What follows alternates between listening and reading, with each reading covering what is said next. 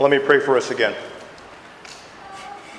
Our Father in heaven, open our hearts and minds to receive and believe your word. Cause your gospel truths to be clear and remove any errors spoken from our memory. Feed us now and strengthen us to do your will. We pray in the name of Jesus Christ. Amen. Is persecution a reason to celebrate? Is persecution a reason to celebrate? If you're like me, you don't celebrate being mistreated. As Kool and the Gang is famous for saying, we celebrate the good times. Instinctively, our joys come from something other than being mistreated. And yes, the scientists have done the research for us. They figured out what makes us happy. And the top 3 answers on the board are close relationships, having a job or hobby that we love, and helping others. Now, I know you're curious, but surprisingly, having more money did not make the list of things that make us happy. Which is strange, because they determined that focusing on not having money makes us unhappy. Not surprisingly, persecution did not make the list. We can assume the scientists did not consult the Bible, and if they did, they might be poor theologians. But to be fair, all of us should probably confess that our human thinking and experience, we do not associate being blessed with what we see in the Beatitudes. Happy or blessed are those who are self-sufficient, and happy or blessed are those who are self-made or self-accomplished is the human nature. Not happy or blessed are those who are dependent. Not happy or blessed are those who are needy. We're self-confident, not needy people. A lot of people in my friend circle know I'm famous for saying, that's ridiculous. And the world says to being blessed through persecution, that's ridiculous. But this evening, I invite you to side with Jesus instead of the world. This is what he says in Matthew chapter 5, verse 10. As we continue our study through the Beatitudes, the passage can be found on page 810 of the Bibles provided. Matthew chapter 5, verse 10.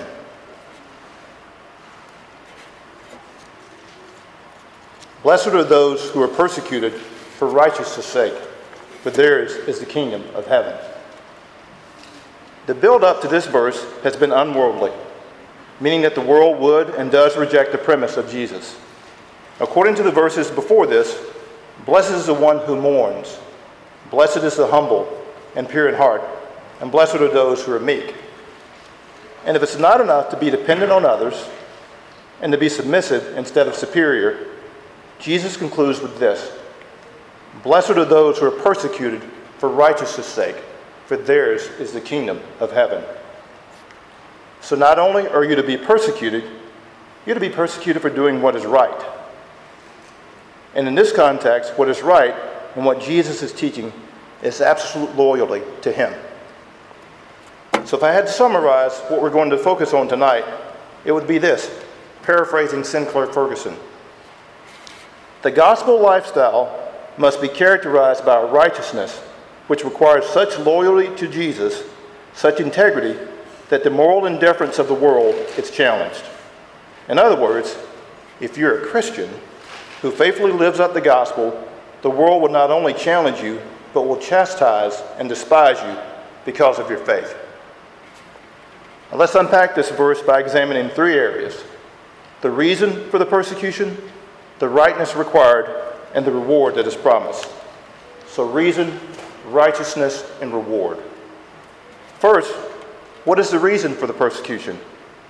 The reason for the persecution is associated with living a godly life, and most importantly, for identifying with Jesus and not disowning Jesus. This righteous life is associated with, and indeed exemplified, by what Jesus has stated in the previous verses. It is to be poor in spirit. It is to thirst for righteousness. Those who pursue living out these verses will be persecuted. As Paul says in 2 Timothy chapter 2, verses 12 and 13, indeed, all who desire to live a godly life in Christ Jesus will be persecuted. while evil people and impostors will go on from bad to worse, deceiving and being deceived. So there is a means to persecution, and there's a means to avoid persecution. For several years, the Boy Scouts and Girl Scouts of America took the opposite approach. The Boy Scouts and their affiliates were persecuted regularly. Just 21 years ago, the Boy Scouts were one of the most controversial groups in America. They were willing to honor God and stand by their oath to be morally straight. The Girl Scouts, on the other hand, as one article indicated, watched the cookie crumble without any concern for righteousness. In the 1990s, the Girl Scouts made honoring God optional in their oath. The Boy Scouts were sued for mandating it. The Girl Scouts openly embraced lesbian leaders, while the Boy Scouts resisted gay scoutmasters and were persecuted because of it. Initially, we saw the Boy Scouts living out 2 Timothy chapter 2, verse 12, living godly lives and being persecuted for it. And the Girl Scouts living out verse 13, going from bad to worse, issuing merit badges for studies promoting the LGBT issues. Sadly, the Boy Scouts have succumbed and sided with the world instead of Jesus, and now neither the Boy Scouts nor the Girl Scouts are persecuted. Let me ask you about your life. Have you been persecuted for righteousness' sake? If you're a Christian, the answer to this question should be trending towards yes, if it's not there already. You should expect to be ridiculed and criticized for your faith. And if you're not, you're either living in utopia or not living out the faith you claim to have. As Paul says in Philippians chapter 1, verse 29, "For it has been granted to you that for the sake of Christ you should not only believe in him, but also suffer for his sake."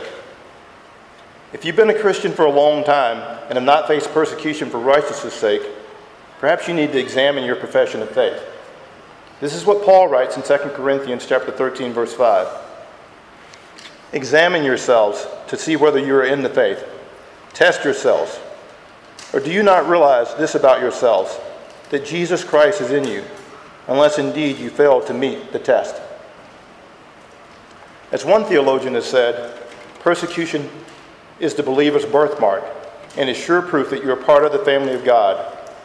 The man who is praised by everyone just might not be a Christian. As Jesus proclaims in Luke chapter 6, verse 26, "Woe to you when all people speak well of you, for so their fathers did to the false prophets." There's no promise of prosperity for the righteous life, but suffering and persecution. So turn off the televangelists and forsake the megachurch motivational speeches and look to Jesus. This is not an invitation for you to grab your bullhorn and head out to the street corner or show up at the next parade downtown and start proclaiming the gospel for the sake of creating criticism or persecution. It's not an invitation to walk into the office tomorrow morning and express to your work colleague, who you've never had a serious conversation with, that he's going to hell because of his lifestyle. That conversation might come later, but this is an invitation for you to examine yourself to determine if your colleagues and friends consider you to be set apart for righteousness' sake, or are you just part of the crowd? If you have a friend who is unfaithful to his wife, does he think you approve of his unfaithfulness, or that you're indifferent because you haven't confronted him and challenged him about it? At your sports team practices or in your group chats with your classmates, are you seen as affirming inappropriate jokes or comments, or do you leave the group chat and explain why, or at least explain to those in the group that you will leave if the inappropriate activities continue? Have you confronted a friend or family member on social media who holds himself out as a Christian, but every other post is full of foul language, and explained to him that such language misrepresents who Christ is? Have you risked your social life by refusing to attend the main event, whatever that event might be, when you know nothing about the main event is designed to glorify God? Have you challenged your brothers and sisters in Christ for prioritizing sporting events, or even Christian fellowship through travel on Sunday, over gathering with God's people? Have you been defriended because you're standing with Jesus and against the world? If you're a Christian, you should not deny God for the sake of peace with those you interact with. There will be no peace for those who are not in Christ. As one theologian has said, A righteous life will not make a man popular. And he could have added, and sometimes it will not make your friends and family, and even your brothers and sisters in Christ, happy.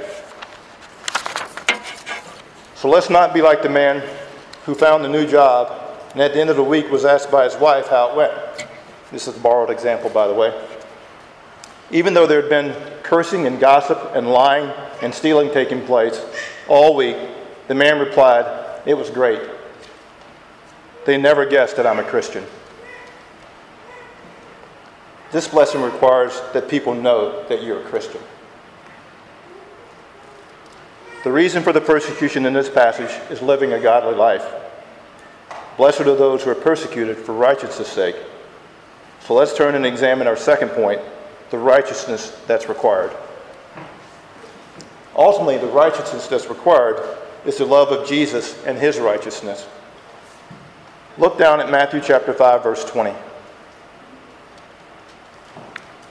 "For I tell you, unless your righteousness exceeds that of the scribes and Pharisees, you will never enter the kingdom of heaven." The Pharisees were supposed to be a holy and righteous people, and they were perceived as that way by many because of their outward conformity to the law. But Jesus says the world's righteousness is insufficient. The external is not what's required, but what's required is an internal conformity to the spirit of the law. To be absolutely clear, Jesus says that your attempt for works-based righteousness, your attempt to justify your own acts, your acts is ridiculous. It is impossible for you to achieve the perfect righteousness on your own. That would be righteousness done for your own sake. But the righteousness here must be done for Jesus' sake, to glorify him. I will not ask for a show of hands, but I'm going to assume that we have all claimed to be righteous at some point. And we have all claimed to be persecuted for acting righteously. But creating our own righteous standard is insufficient. Here we are looking at the righteous standard required by God. This standard requires us to be without sin. As one theologian noted, we need the rightness of character before God and the rightness of actions before men. In this, you and I have failed. We have not done all that God requires. But I'm here to tell you about one who has. You see, friends, our lives have not always been right before God, and they are still not, based on our actions. As Isaiah states in chapter 64, verse 6, even our most righteous acts are but filthy rags. So we have not lived in the way God requires us to live. Sin too often abounds in our lives. We have not always been poor in spirit or shown deep humility. We have not always been meek, but have often been out of control. We have not hungered and thirsted for righteousness' sake, but have hungered and thirsted for revenge instead of forgiveness. We have not met the standards of the Beatitudes. We have failed in what God requires. Our service to God has not been uncompromising. Now you might be here this evening and thinking that your works are good, that they somehow contribute to your righteousness. That, my friends, is ridiculous. Your good work cannot overcome even what you might consider one small sin. It's not man's standard that we're required to live up to, or our own standard, but God's standard. That standard is perfection. So I invite you to stand if you're perfect. For those listening to this recording, no one is standing. Indeed, only one is capable of standing. The one who is capable of standing is the one who brings us to the reward that is promised. Blessed are those who are persecuted for righteousness' sake, for theirs is the kingdom of heaven. This one is Jesus, God's own Son. As I stated earlier, we all have our persecution stories. Some perhaps for righteousness' sake, but definitely some for not. But no one has been persecuted more than Jesus. And every time it was for righteousness' sake, for doing the will of his Father. Jesus was persecuted for healing on the Sabbath day. He was persecuted for dining with sinners. He was persecuted for proclaiming the truth about God and why he came. So ultimately, his persecution was a result of taking God's side instead of the world's side.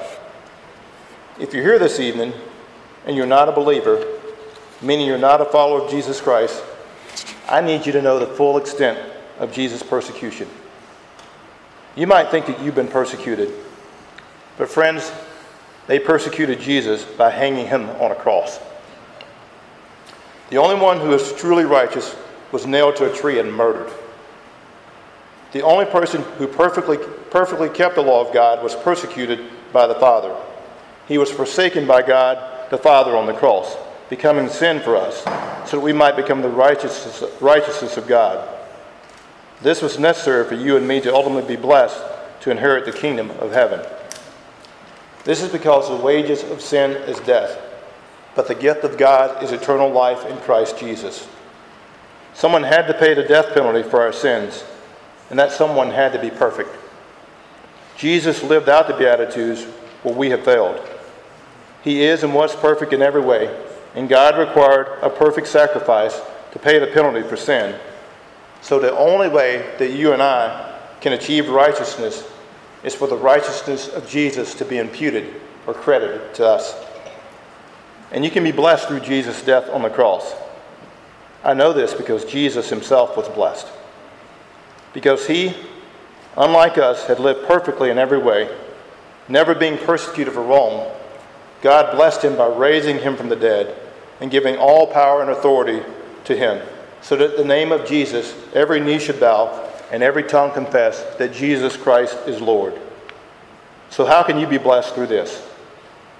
First, you need to recognize that you're a sinner, that your persecution is not always for righteousness' sake. You have not lived perfectly, so confess your sins. Second, you need to understand that the wages of sin is death, but that the gift of God is eternal life, and this gift of eternal life can only be received through Jesus. He is the only means for your sins to be forgiven, and he stands ready to intercede for you if you will have faith in him. If you believe that he lived for you, the life that you haven't lived, died for you, taken on the punishment on the cross that you deserve, and was resurrected from the dead for you, then you will be blessed with an eternal home in heaven. You will receive the reward that is promised. You will not be forsaken by God because Jesus was forsaken for you. You and I deserve to be forsaken because of our sin, but we have the full assurance of God as our Father that when we live a life of righteousness, we can endure the temporary persecution because God is with us. So do not fear the one who can kill the body, but the one who can kill the body and send the soul to hell. Place your identity in Christ and in him alone, not in worldly acceptance of men or abundance of possessions. Friend, if you do not believe this, do not leave tonight without talking to me about how you can receive the promised reward. I promise you, there is nothing more important for you to consider this evening. To side with the world over Jesus is ridiculous. So I ask you as we conclude, is persecution a reason to celebrate? Is persecution a reason to celebrate? In Acts chapter 5, the apostles were arrested and beaten for teaching in the name of Jesus. And we see this beautiful response in verse 41. Then they left the presence of the council, rejoicing that they were counted worthy to suffer dishonor for the name. My friends, they knew the wonderful reward of heaven. Is persecution a reason to celebrate? For the Christian who is persecuted for Jesus' sake, the answer must be a resounding yes. Let's pray.